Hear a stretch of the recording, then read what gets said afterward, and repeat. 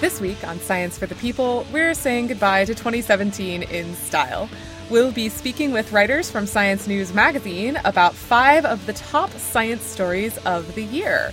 Time to hear about gravitational waves, giant iceberg splits, tiny gene edits, and more. Get excited! Welcome to Science for the People. I'm Bethany Brookshire, a writer with Science News and Society for Science in the Public. Now, should old science findings be forgot and never brought to mind? It's almost the end of the year, and it's time to take a look back. Life comes at you fast, and in the days of daily news, it's easy to forget stuff that happened only a few months ago. So this week, we're looking back on 5 of the biggest findings of the year. These aren't in any order of importance. We don't want to say one kind of science is more important than another. But this first one is admittedly pretty stellar, as it were. In 2017, scientists detected 2 neutron stars whacking into each other, and the results are teaching us a lot about the universe. Here to tell us about it is Emily Conover, the physics writer at Science News magazine. Emily, thank you for joining us. Sure, thanks for having me. Now, for those of us like me that know basically nothing about space, what is a neutron star? Right, so a neutron star is like this super, super dense small remains of what was once a large, full-fledged star. So what happens is you've got this, star that's burning through, it's fusing heavier and heavier elements, and then it runs out of fuel that it can fuse, and its core collapses, it explodes in a supernova, and what's left is either a neutron star or a black hole. And so if you don't collapse into a black hole, you get this really, really dense thing that's about the size of a city and really weird stuff inside there that we don't understand too well. And what happens when 2 neutron stars run into each other? So they the 2 stars start out kind of like orbiting each other. They get closer and closer, circling in on one another. And they kind of, when they get close, they start deforming each other, and then they merge into one. And then the 2 of them collapse into either a black hole, or they might make sort of a supermassive neutron star for a little while that then collapses later into a black hole. And then you get, kinds of crazy fireworks come out of that, like light, gravitational waves, matter spurts out. And this is all really exciting stuff because we'd never actually seen one of these things happen before. So now we're learning about what happens when they run into each other. So how often does this happen? So we don't actually know for sure. But they are very, very rare, so you wouldn't expect one to happen, anytime soon in our galaxy, for example. But that's one of the things we're going to learn as we find more of these is exactly how often they happen. And these neutron stars, when they collided, we observed a pair of them smacking into each other in 2017, and they gave off gravitational waves. So just to review for the class, what are gravitational waves? Gravitational waves, they are predicted by Einstein's theory of gravity, the general theory of relativity. So in that theory, gravity is the result of mass warping space-time. So if you imagine space-time is this sheet, if you put a heavy ball in the middle of a sheet, you can bend that sheet, and then if you roll a ball down that sheet, it'll be bent. Its trajectory will be bent by the warping of that sheet. And so that's kind of how we think of what's happening in space. Earth, for example, is warping space, and that's creating, that's causing the moon to orbit around it, right? It's changed the trajectory of other objects. So gravitational waves are simply like if you imagine taking that sheet and then shaking it and creating ripples that then travel across this sheet of space-time. That's what gravitational waves are, effectively. And they wobble things, right? They shift your protons around. Yeah, what they do is they stretch and then they squeeze alternately between, the space itself, right? So which causes everything within space to kind of squeeze and stretch and squeeze and stretch. And that's how we actually detect gravitational waves with these super long arm detectors that have like 4-kilometer arms. And then we detect those arms stretching and squeezing by like a tiny fraction of the size of a proton. I will say that knowing that gravitational waves are probably going through me all the time, mildly stretching and squeezing my protons gives me the crawling heebie-jeebies. I found out about it on this podcast, actually, about a year ago, and it makes me incredibly uncomfortable. Well, luckily they're really, really weak, so we can't feel them. It doesn't matter. I feel them. Anyway, we have detected gravitational waves before. It was actually one of the hottest findings of 2016. What makes this 2017 neutron star crash so special? The previous detections were all of black holes colliding, which was really cool, of course. But this is different because instead of just black holes, we now have stuff, matter, right, that's colliding. So when the two neutron stars collide, not only do they create gravitational waves, they also have light that comes out. And you can detect both of these signals at once, which we did. And that allows you to learn a lot more than you can from when black holes collide. They don't produce anything else because they're black. So that's sort of something that people have been waiting for a long time to be able to detect these, light and gravitational waves at the same time. Because you can combine that information and learn very new things from it. Where did this light come from? I mean, black holes are black holes. I wouldn't expect them to give off any light. But, like, neutron stars, why do they give off light? Well, so what happens in the collision is you've got these, this material that, as the two combine, stuff kind of gets spurted out into space. And then in that material, you start getting reactions going on where, these new heavy elements are being created, like gold, and that material kind of glows, and you get light from that. And that they detected that lasted for days.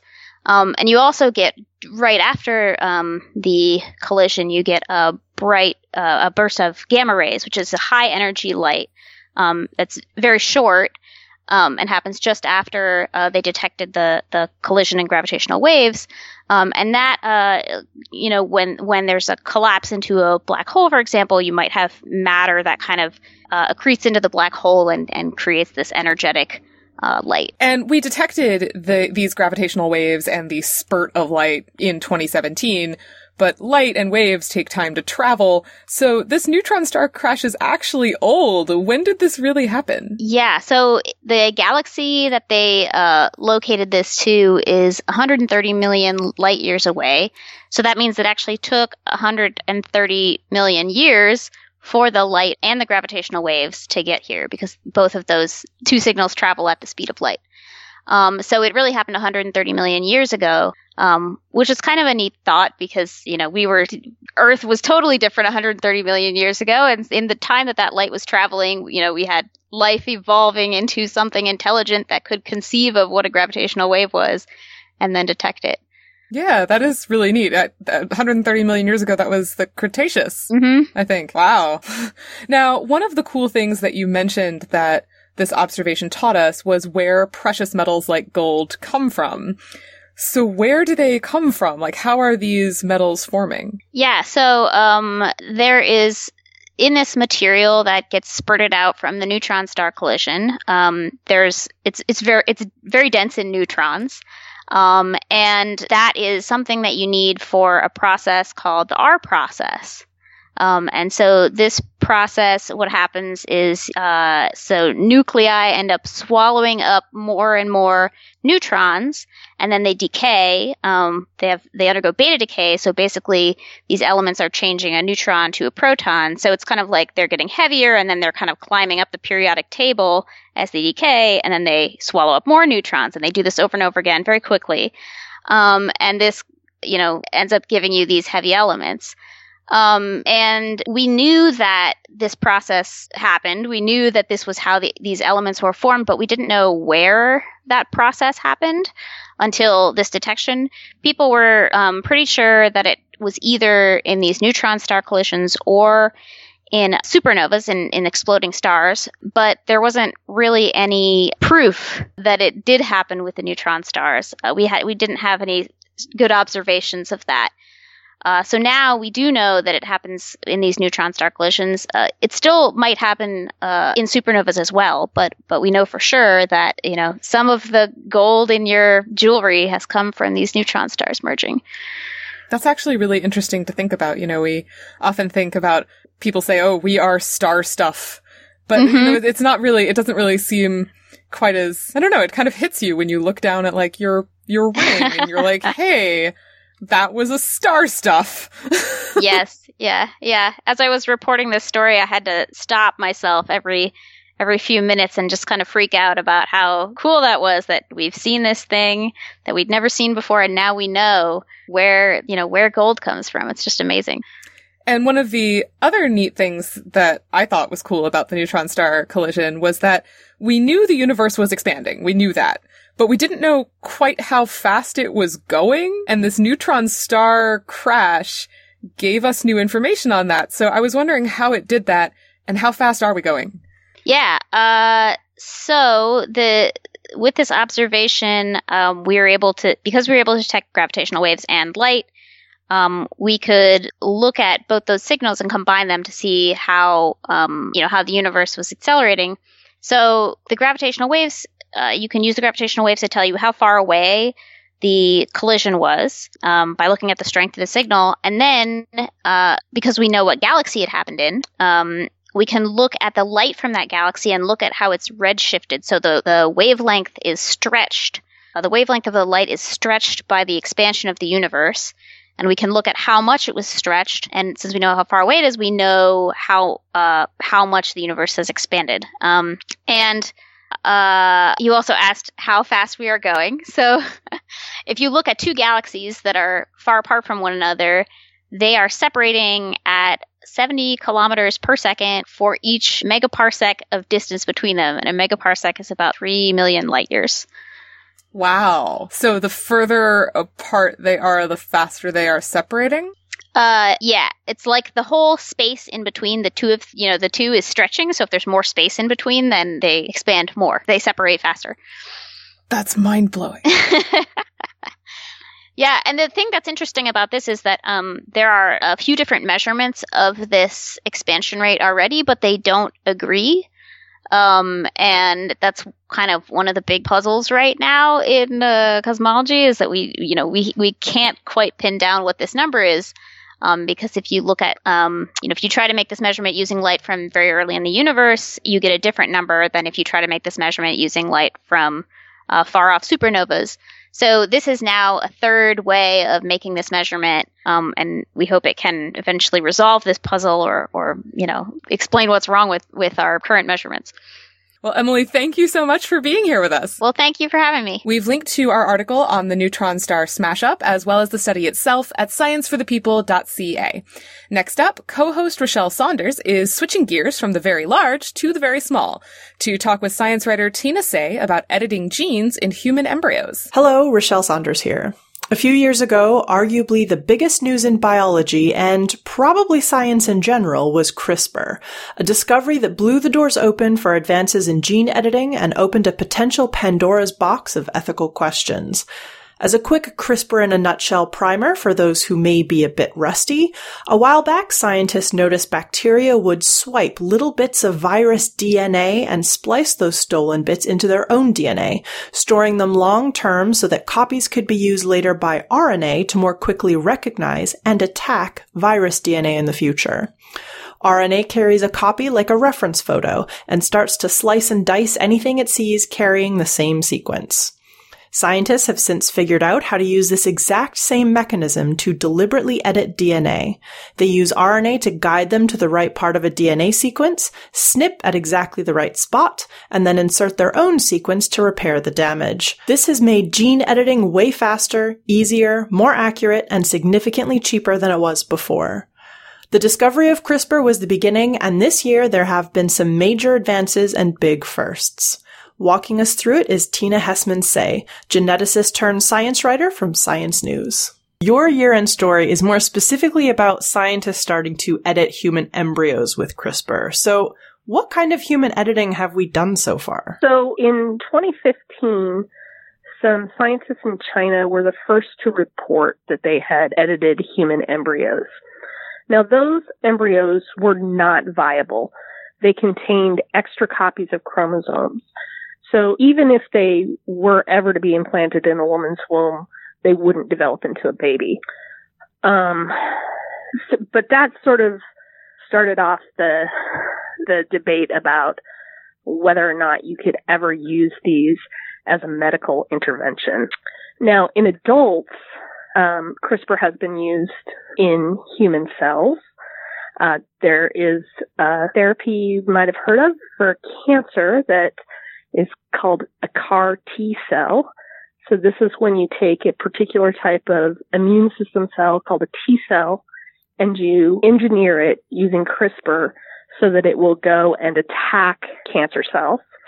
And there are a number of gene therapies that are being developed for specific diseases using CRISPR. None of those, to my knowledge, have gotten into clinical trials yet. But so we've done some cells in a dish. We have some things that are being used in humans. And then there's the whole embryo issue. So what happened before was editing these non-viable embryos, and people saw that there were some problems with CRISPR. It was cutting in places where they didn't want it to cut, and it was making mutations that they didn't want to happen. So the technology, even in the last couple of years, has progressed a lot. And people have reduced the number of these so-called off-target cutting events so that it really is going to where you want it to go, and it's cutting where you want it to cut. So you mentioned that the previous human editing on embryos had been done on non-viable embryos. Have we done work with viable embryos at all? So this year, several groups have reported doing work on viable embryos. There, again, a group in China was the first to show that they had done editing to correct a mutation that's for a blood disorder called beta thalassemia, which is fairly common in Asia, I guess. Another group at the University of Oregon with collaborators in Korea and China and a couple of other places, they corrected a mutation in viable human embryos for a heart condition. And a third group also did a beta thalassemia with a slightly different CRISPR technique that we can get into. And then a group in England, they were actually the first to be approved, like to have like some official license to work on human embryos with CRISPR. But what they did was induce a mutation in a particular gene in order to study its function in very early human development. It's sort of the way that the biologists are doing with mice and fish and fruit flies and things like that, studying how genes work in those organisms. This particular gene we know is really important for development, but it works slightly differently in each of the model organisms that we've used so far. And so people really wanted to find out, what does it do in humans? And they did find some interesting differences between the way this gene works in humans and mice. So some of this research has been done now on viable human embryos. Does that mean that these embryos are being implanted and that these babies are being brought to term? Or what happens to these embryos after the experiment has been done? So none of these embryos is being implanted. Right now, the only thing that has been done is for research purposes only, just to see if the technique is safe, to see if it's effective. So in these embryos, in order to see whether or not CRISPR has done the job that you want it to do, you would take apart the embryo and look at each cell individually to see where the cuts were made and whether it introduced mutations elsewhere in the genome that you don't want. So these embryos could never be put into a person and develop into a baby. That's been the big debate. Should we try and edit human embryos so that we could correct a genetic disease and then, allow this to develop into a baby that would be essentially cured, and you would be curing all of that person's descendants as well, because you would have fixed the mutation that led to their genetic disease. I don't think anybody is advocating to keep genetic diseases, but there is just this sort of existential thing about altering human genes and essentially altering human evolution. The fear is not so much that, somebody's going to cure a genetic disease.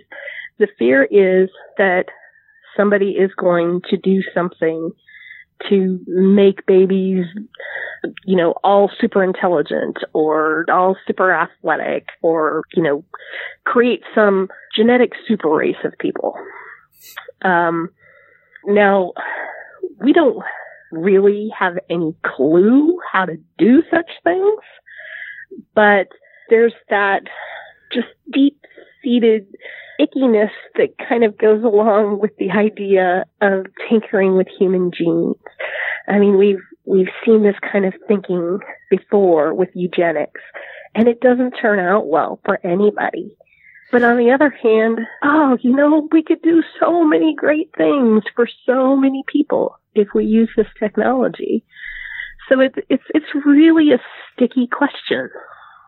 It's one of those, it seems to be one of those kind of, and it's such a cliche term, but slippery slope questions, because I think most people can get on board with, it would be great to have people who don't have to deal with these really, really awful lifelong diseases that just cause a lot of pain and suffering. I think pretty much everyone can get on board with that. And most people can probably get on board with probably creating a super race is a bad idea. It's this weird middle ground that is so tricky because you get into questions like, what about genetic differences that maybe a lot of people perceive as a negative disability, maybe something like genetic deafness, but that people who are deaf don't really consider it as always something that needs to be edited away. It's part of their identity, and that's fine with them. To maybe it would be okay if we were a little bit more physically resilient against a world that maybe is going to throw at us some pretty harsh stuff for climate change in the future. Maybe that's something we should think about doing if we can, just to try and give the human race a leg up. I feel like it's probably that middle gray area that really gets us into the kind of ethical quagmire. Yeah. But here's a thing that people don't really think about when they're talking about doing this type of engineering. You have to do IVF in order to do this. So in vitro fertilization. You would have to, harvest eggs and combine them with sperm in the lab, because what this group in Oregon has shown is that the timing of when you do the editing is important. And you need to do it basically at the same time as the fertilization happens. Otherwise, not all of the cells that result are going to be edited. And then you would have what people call chimeric, or basically mosaic bodies. So some of your cells would still have the disease mutation and some wouldn't. And for some conditions, maybe that wouldn't matter so much, but for others, you would still be just as bad off. So this would mean no accidental babies could ever be born again. Like no sex, no creating. Well, I suppose you could have sex, but there would be no creating babies that way.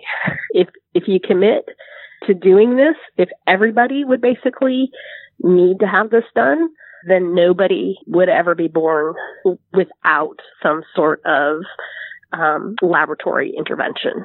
That definitely starts to sound like a creepy sci-fi novel really fast. Well, it's funny because this is just exactly the sort of thing that the movie Gattaca explored. And that movie premiered 20 years ago. And basically there's a line in there where Jude Law's character is giving a voiceover, and you see his parents going to visit their local geneticist. They had him the natural way, but for their next child, they decided to do the genetic engineering way, which had become the quote-unquote natural way of giving birth. We have linked to Tina's article recapping CRISPR advances from this year, and also a slew of CRISPR-related articles from the Science News archives, so you can dig deep into the details.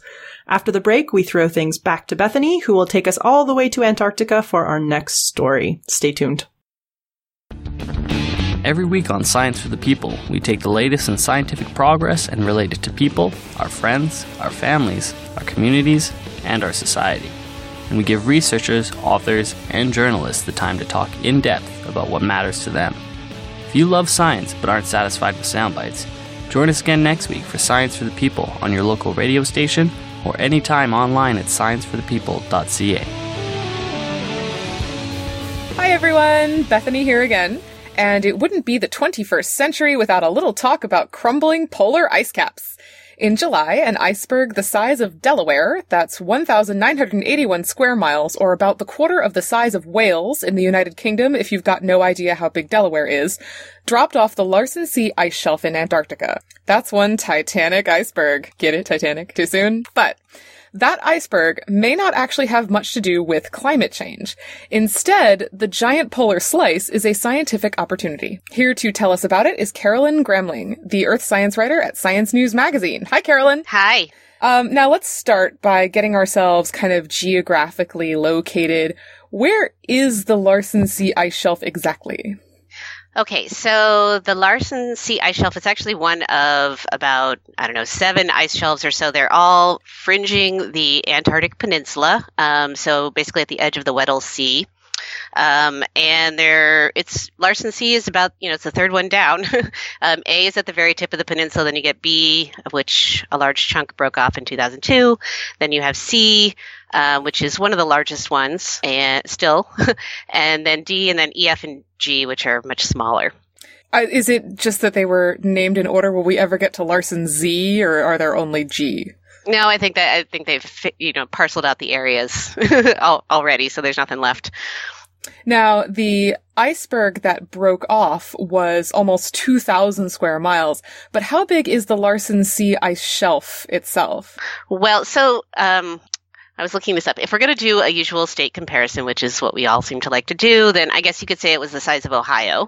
And so then, a piece the size of Delaware broke off, which ultimately was about a tenth of its total area. And how big is the iceberg that broke off? I mean, we know how big it is, but is it relatively extra big? Is it a normal size chunk? So people have been tracking, how big are the bergs that have broken off over the years. There is actually a Wikipedia page devoted to this if anyone wants to look it up. But the Larsen C berg, which now, once it broke off, it got a new name. It's now called A68. And that berg is probably about the third largest recorded, that we know of that has broken off Antarctica. Wow. I'm also super upset that nobody thought to name it iceberg, make iceberg face. Right. I'm sure that came up. Though it's probably really hard to pronounce. Now, ice shelves have breaks all the time. They produce icebergs. We call that calving. Why were reporters especially excited about this? Well, I think that what was really different this time is that we could actually see it. In the past, the last time that a big berg broke off was around 2002.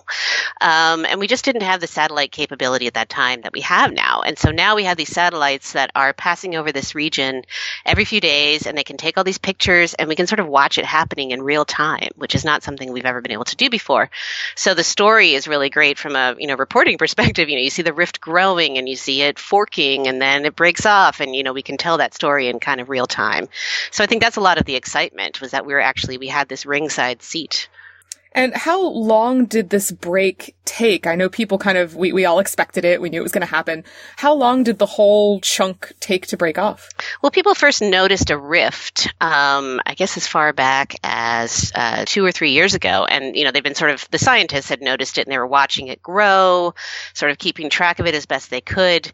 It wasn't until, I would say, maybe this summer, before, let's say a year ago, that people started really being like, okay, this thing is really growing. At some point, it's going to close itself off, and then you will have a new iceberg. And then, it felt like, Larsen C fever really started to get going in the spring of this year, when it was like, at some point, very soon, this thing's going to break, and everyone was just waiting on tenterhooks for it to happen, and then it finally did in July. And ice caps melting is kind of a climate change poster child. Does this event have anything to do with climate change? Right. Well, that is a really complicated question. And I'd say the annoying answer is that we don't know. Because, they calve all the time. And it's part of their natural process. The shelf grows out into the ocean. It extends a little bit too far, and then bits break off. And, of course, right now, we're all on high alert for signals of climate change. So we're looking for that. And this was a really dramatic event. But the truth is, we just don't know if we can actually link this one particular event to climate change. And a lot of scientists are saying, maybe not. But that doesn't mean that, climate change isn't still going to be devastating to the region. It's just, we don't know about this one event. So it's like every time a big hurricane hits and they're like, oh, this hurricane right. is the result of climate change. Well, weather isn't climate. Right. Yes. It's pretty much the same analogy. And an iceberg is not a melting polar ice cap. Right. But scientists are still very excited. Why are they so excited? Well, again, I think part of it is that they also got a ringside seat, which is exciting for them. They got to watch this through these satellite images for the first time happening. But also because, for scientists, any kind of event like this is also an opportunity, and they are really excited to go and study the aftermath. And that's the thing that they haven't gotten to do before either. And so this time they really put together a lot of quick responses to get down there as quickly as possible and figure out, what's happening on the ice shelf, what happened beneath the ice shelf. There's a lot of questions that they can immediately go jump into action and try to answer. Scientists also want to study seafloor topography, like the actual, bumps and valleys and stuff on the seafloor that were under this ice shelf. Why do they want to look at that? Well, that actually is, a lot of it is just that, we don't know what's down there because it's been hidden for so long. That's part of the mystery of all this is, these worlds that were underneath these ice shelves, were inaccessible. And, now we do have, ROVs and other kinds of things that can go underneath, but it's still a pretty difficult area to study. And so now with the ice removed, it certainly makes it easier to do those kinds of studies. Yeah, and one thing that I'm especially excited about is that the giant ice shelf breaking off means there's an entire new ecosystem forming. Mm-hmm. What do we know so far about what life is like underneath hundreds of feet of floating ice? Well, yeah, I think it's going to be really interesting. So we know that there was, very likely an ecosystem that was living under that ice shelf, although it's possible that nothing could live there because, there was no light, which means no microalgae in the water, which are, the basis for the food web in, all sunlit parts of the ocean. And so there's very little food available. And so scientists think it might be analogous to the deep sea areas where there's no light and you have, maybe chemosynthetic bacteria being the basis of the food web, but you also have these species like weird things like carnivorous sponges that, snatch what food they can from the water column. It's a very strange hardscrabble life down there. So that might be, what they find under this ice shelf. They just really don't know. I really want someone to make a horror movie about giant carnivorous sponges. They are pretty freaky looking. That would be the greatest horror movie ever. Well, Carolyn, thank you so much for taking the time to talk with us about the iceberg. It was my pleasure. We've linked to articles about the Larsen C break at scienceforthepeople.ca. Next, we're headed back to outer space. Rochelle will be speaking with science news writer Lisa Grossman about a whole new slew of planets in the TRAPPIST system, none of which, sadly, will probably be named Planet McPlanetface. Stay tuned. It's Rochelle Saunders picking up with the next of our Big 5 science stories from 2017. This one's all about an ultra-cool dwarf star and its 7 Earth-sized planets. Here to walk us through it is Lisa Grossman, an astronomy writer from Science News. Lisa, welcome back to Science for the People. Hi, it's nice to be here. So there has been some interesting conversation in the astronomy community this year about a family of planets orbiting the TRAPPIST-1 star. So first, can you give us some background on TRAPPIST-1 and the planets we've discovered there? Sure. So the TRAPPIST Observatory is a pair of telescopes. One is in Chile and one's in Morocco, and they're relatively small telescopes. And what they do is they watch stars, most of them smaller than the sun, for planets that cross in front of them. And when the planets do that, they dim the light from the star a little bit. So the telescopes can pick up the fact that there is a planet there by seeing they call it a light curve, the dips and the dimmings and then brightenings of the star. So TRAPPIST-1 is the first star that was found to have a planet in this survey from this tiny telescope. And at first they thought that it had 3 planets that were all around the size of Earth, which is pretty exciting all on its own, because we think that lots of stars have planets. But because of the way that we look, it's easier to see bigger planets than smaller ones. So we've found a lot more Jupiter-sized planets than we have found Earth-sized planets. And then when they watched this one star, TRAPPIST-1, a little bit more, they found that it actually has 7 planets that are all roughly the size of Earth. And 3 of them are in what's called the habitable zone, which is the region around the star where temperatures are good for liquid water to exist on the surface. And they did some modeling also, and I think 3 out of the 7 could have water if their atmospheres have certain properties. So that's a lot of planets that could have water. And where we think everywhere on Earth where there's water, there's life. So this is exciting for people who want to find aliens, basically, who want to find life outside of the solar system. This is a good system to check. So is what makes this system particularly unique and interesting is how many planets we've found, or is it more that we found so many Earth-sized planets? Right. It's that there are so many Earth-sized planets that could have water. Oh, so okay. we've found systems where there are 6 or so planets that are all too hot, and we've found Earth-sized planets in habitable zones that are further away, but they're the only ones. So this is the first where all these things come together at once. So there's been some interesting conversation about what makes a planet habitable that has kind of come out of the system's discovery. So can you talk a little bit about the kinds of conversations that are happening about what makes a planet habitable when we're doing these searches? Yeah, this stuff is really interesting, and we're getting more detailed in that kind of question all the time, the more planets we find. Originally, the idea was just that we were looking for like this Goldilocks zone where it's not too hot, not too cold. But in our solar system, there are 3 planets that could be considered in the habitable zone: Venus, Earth, and Mars. Only one of them has life that we know of. The other 2 might have maybe had life of some kind at some point, but we don't know. And definitely not, astronomers who can say hello. So if we find planets around other stars that are in this Goldilocks zone, does that mean that they are inhabited? We have we're developing ways to tell, but we have no good way to tell right now. And there are other aspects of the star and of the planet-star interactions that could make it better or worse for anything that might try to get a life going there. So the thing that is possibly uncomfortable about stars like TRAPPIST, I said earlier that the star is smaller than the sun. Those kinds of stars tend to live a really long time, which is good because it means that their planets have a long time to have evolution go, or just to have like prebiotic stuff turn into biotic stuff. But they also tend to be very flary. They have our star, the sun, gives off big burps of plasma and hot material every so often, and sometimes they hit the Earth, and the Earth. That's what causes like auroras in the atmosphere. Usually they don't harm anything down here, but if we didn't have the magnetic field that we have, if we didn't have the atmosphere that we have, it would be bad. It would be just like a big sunburn for the whole planet. So stars like TRAPPIST are a lot more violent in that way. They give off a lot more flares. They're a lot more powerful.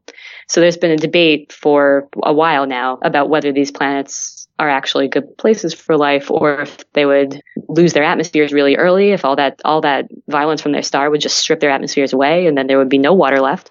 or if they would get fried repeatedly, even if they did manage to hold on to their atmospheres. So it's tricky. It's not a simple matter of like, what's its temperature? Where is its orbit with respect to the star? There's a lot of other details that go into it. And this is even before the just dice roll chance potentially that life needs in order to get a kickstart. Because we're not even 100% sure how life started on our planet. We have some pretty strong guesses, but I don't think anybody knows for sure. Right. But one of the other things that's cool about the TRAPPIST system is that in our solar system, it's been suggested that life could have started on another planet and then came to Earth on a comet or on a meteorite, and that planets can kind of toss their rocks back and forth and spread life that way.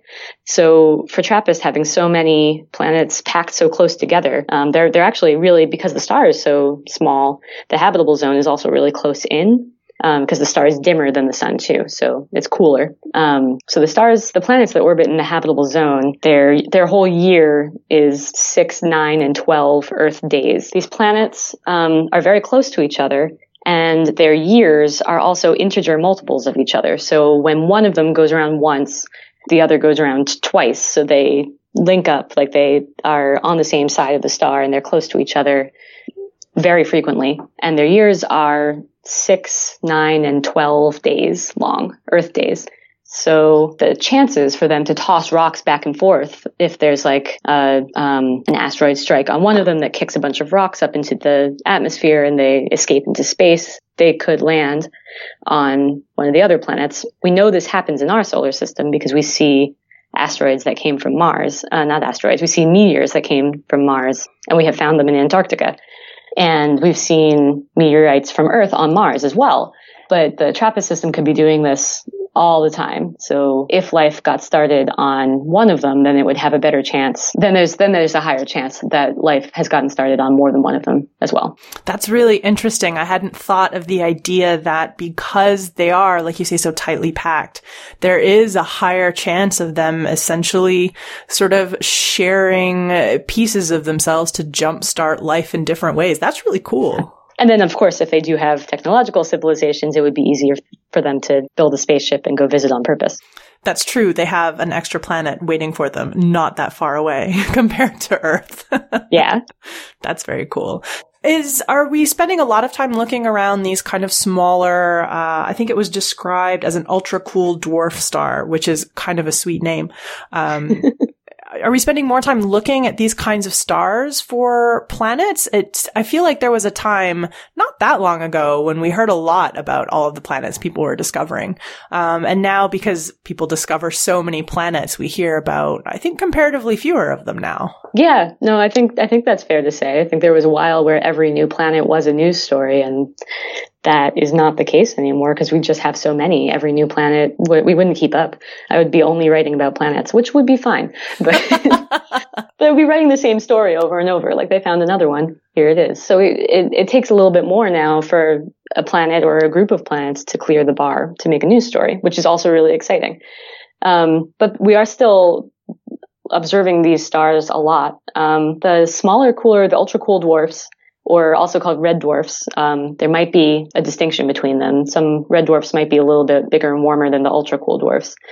But they are, these two together represent the biggest category of stars in the galaxy. So most of the stars in the galaxy are dwarf stars. So, and also their habitable zones are closer to the stars because they're so small and dim. So that gives astronomers more chances to see a planet pass in front of the star, which makes them easier to discover. So we were looking a lot at these stars because the odds of finding planets around them is higher because of their numbers and because of the ease of finding the planets in the first place. There was a NASA telescope called the Kepler Space Telescope that was looking at stars that are more like the sun, and it found thousands of planets also. So we've been looking at both.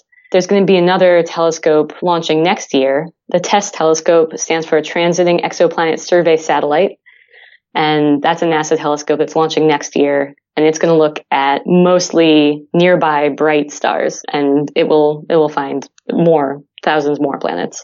Such a cool thing that we're able to do now, that finding other planets, especially other Earth-like planets or other potentially habitable planets, is starting to become a little bit ordinary. That's kind of just something that's so cool to think about when you actually stop and think about it. Yeah, it's amazing. And one thing that the exoplanet astronomers always say when I talk to them about this is that now we're getting into the realm of exoplanet population studies. So we can talk about what planets are like in general and what kinds of conditions are necessary to make planets. So we now know how many stars in the galaxy probably have a planet, and it's most of them.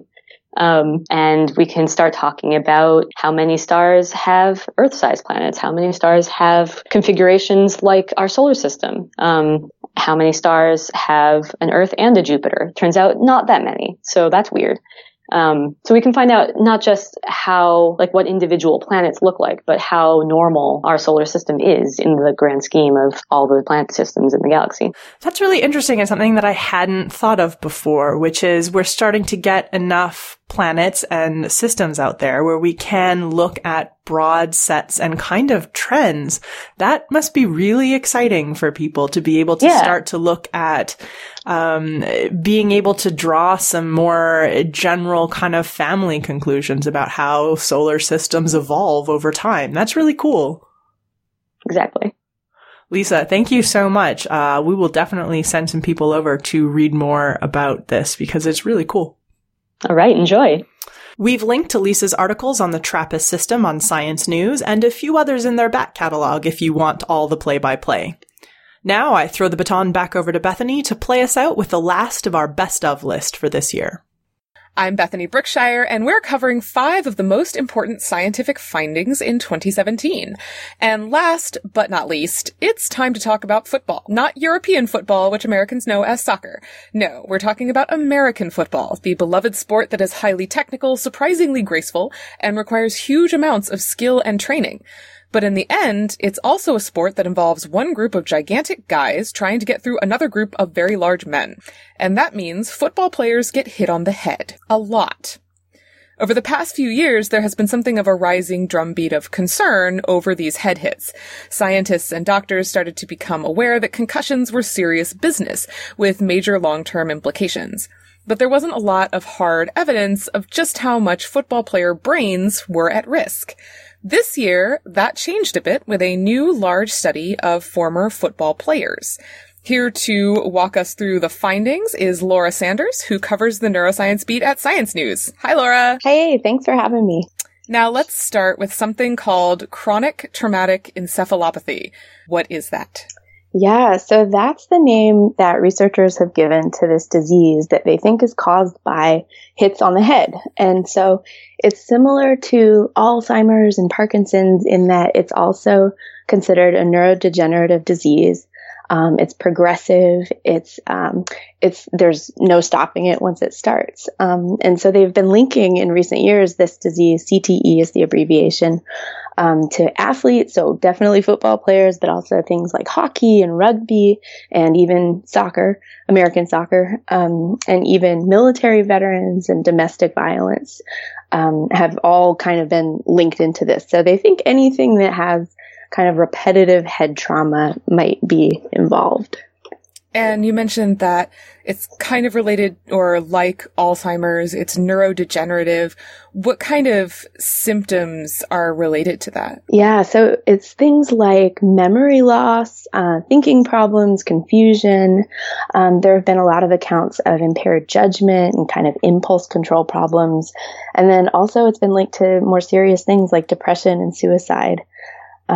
It's kind of similar in a lot of ways to Alzheimer's or other dementias that hit people with older age. And this may be kind of obvious, but you mentioned that it's specific to several sports, including things like, say, soccer and football and hockey, possibly also things like rugby, I have to imagine. But why look in football players specifically for this? Well, football is pretty heavy on the head hitting. There's a lot of damage that happens. And there are also a lot of implications for kids. Kids start playing football here in the U.S. early. And there's a lot of questions about what that does to the developing brain. And also I should mention boxing. So this disease was actually first described in the 1920s and people referred to it as punch drunk syndrome. or later it was kind of reclassified as dementia pugilistica. So it's something that people have known for quite a while, that if you're getting hit on the head a lot, you might suffer. I just really love the phrase. I mean, it's terrible, but the phrase dementia pugilistica is amazing. I know. Yeah. Now, this most recent study came out in July 2017 in the Journal of the American Medical Association. What was it looking for? So the big question they were trying to answer is, what's the relationship between head trauma and, this altered behavior, things like memory loss and cognitive problems? How does that relate to what the brain actually looks like? So they're trying to, in a pretty big sample, they're trying to tie brain pathology to these other things, like the behavioral problems. And they had a whole bunch of brains. How many brains did the study have, and where did they get them? Yeah, so it's the biggest study so far of this. They had 202, which doesn't sound like a ton, but it actually is for, human brain samples. That's a pretty big number. And it's part of Boston University's brain bank. And so these brains came from either players themselves who had decided, before they died that they would like to donate, or their next of kin or legal representative authorized the donation from the sample to the researchers at BU. And were all of them football players, or were some, people with less or more football experience? What was the sample like? Yeah, so the brain bank as a whole has a variety of people who've been hit on the head repeatedly. This study just focused on football players, and they got a really nice spread from professional football players all the way down to pre-high school players. The vast majority of the people in this study, so of the 202, 111 were NFL players, and 8 were Canadian Football League players, and then smaller numbers were kind of more like semi-pro. I think were 14, and 53 of the samples were college players, 14 were high school players, and then 2 pre-high schools. So they got a really nice range of like very experienced football players all the way down to pre-high school. And one of the things that made this study kind of hit the news in a very splashy way was the fact that the results were very shocking. What did the study find? It's extremely shocking to us. I think the researchers do disagree that it's shocking because they expected it. Of the 111 NFL players, 110 had signs of CTE in their brain. So 99%. That's a pretty big number. And then they go down from there. So in the Canadian Football League, 88% of them had signs of CTE. The semi-pros had 64%. College football players had 91%, which I think also shocked a lot of people. This idea that it's not just for NFL players, but, people who play in college, or even the high school numbers were 21% of the high school samples had CTE. So it seems to be lesser there. And the numbers, 99% is just terrifying, but it's also important to know that the study has limitations. We can't just say, 99% of American football players are going to end up with, tau-coated brains. What are some of the caveats that we need to keep in mind? Exactly. So this is, the huge caveat, as you say, this is a very selective group of people. These are folks who either themselves chose to donate their brains because they suspected maybe something was going on, or their family did. And so it's definitely not a representative group of NFL players. So you can't say from this study how prevalent the disease is among the people who are playing football.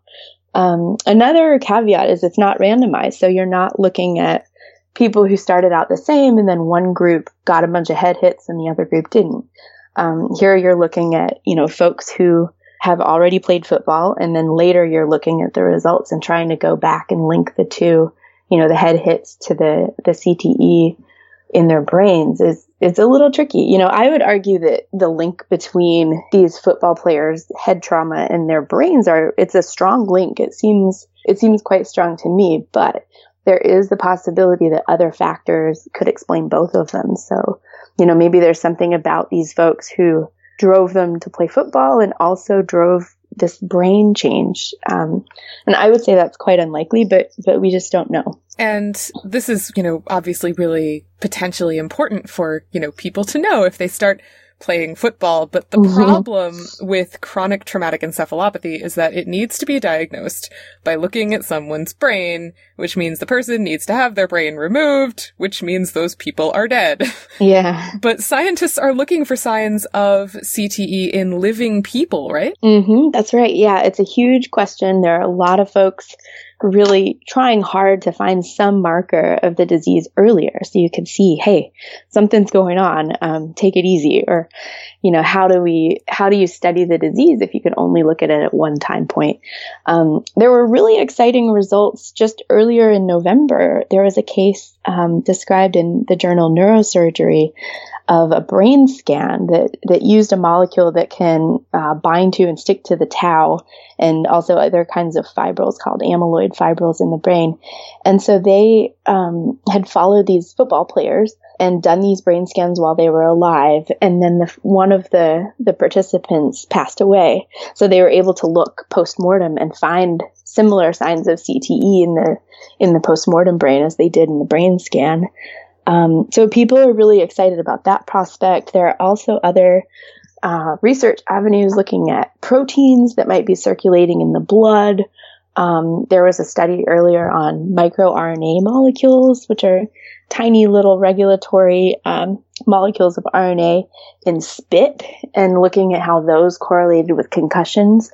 So yeah, it's a pretty wide net at this point, figuring out what physical marker might do it in the living person.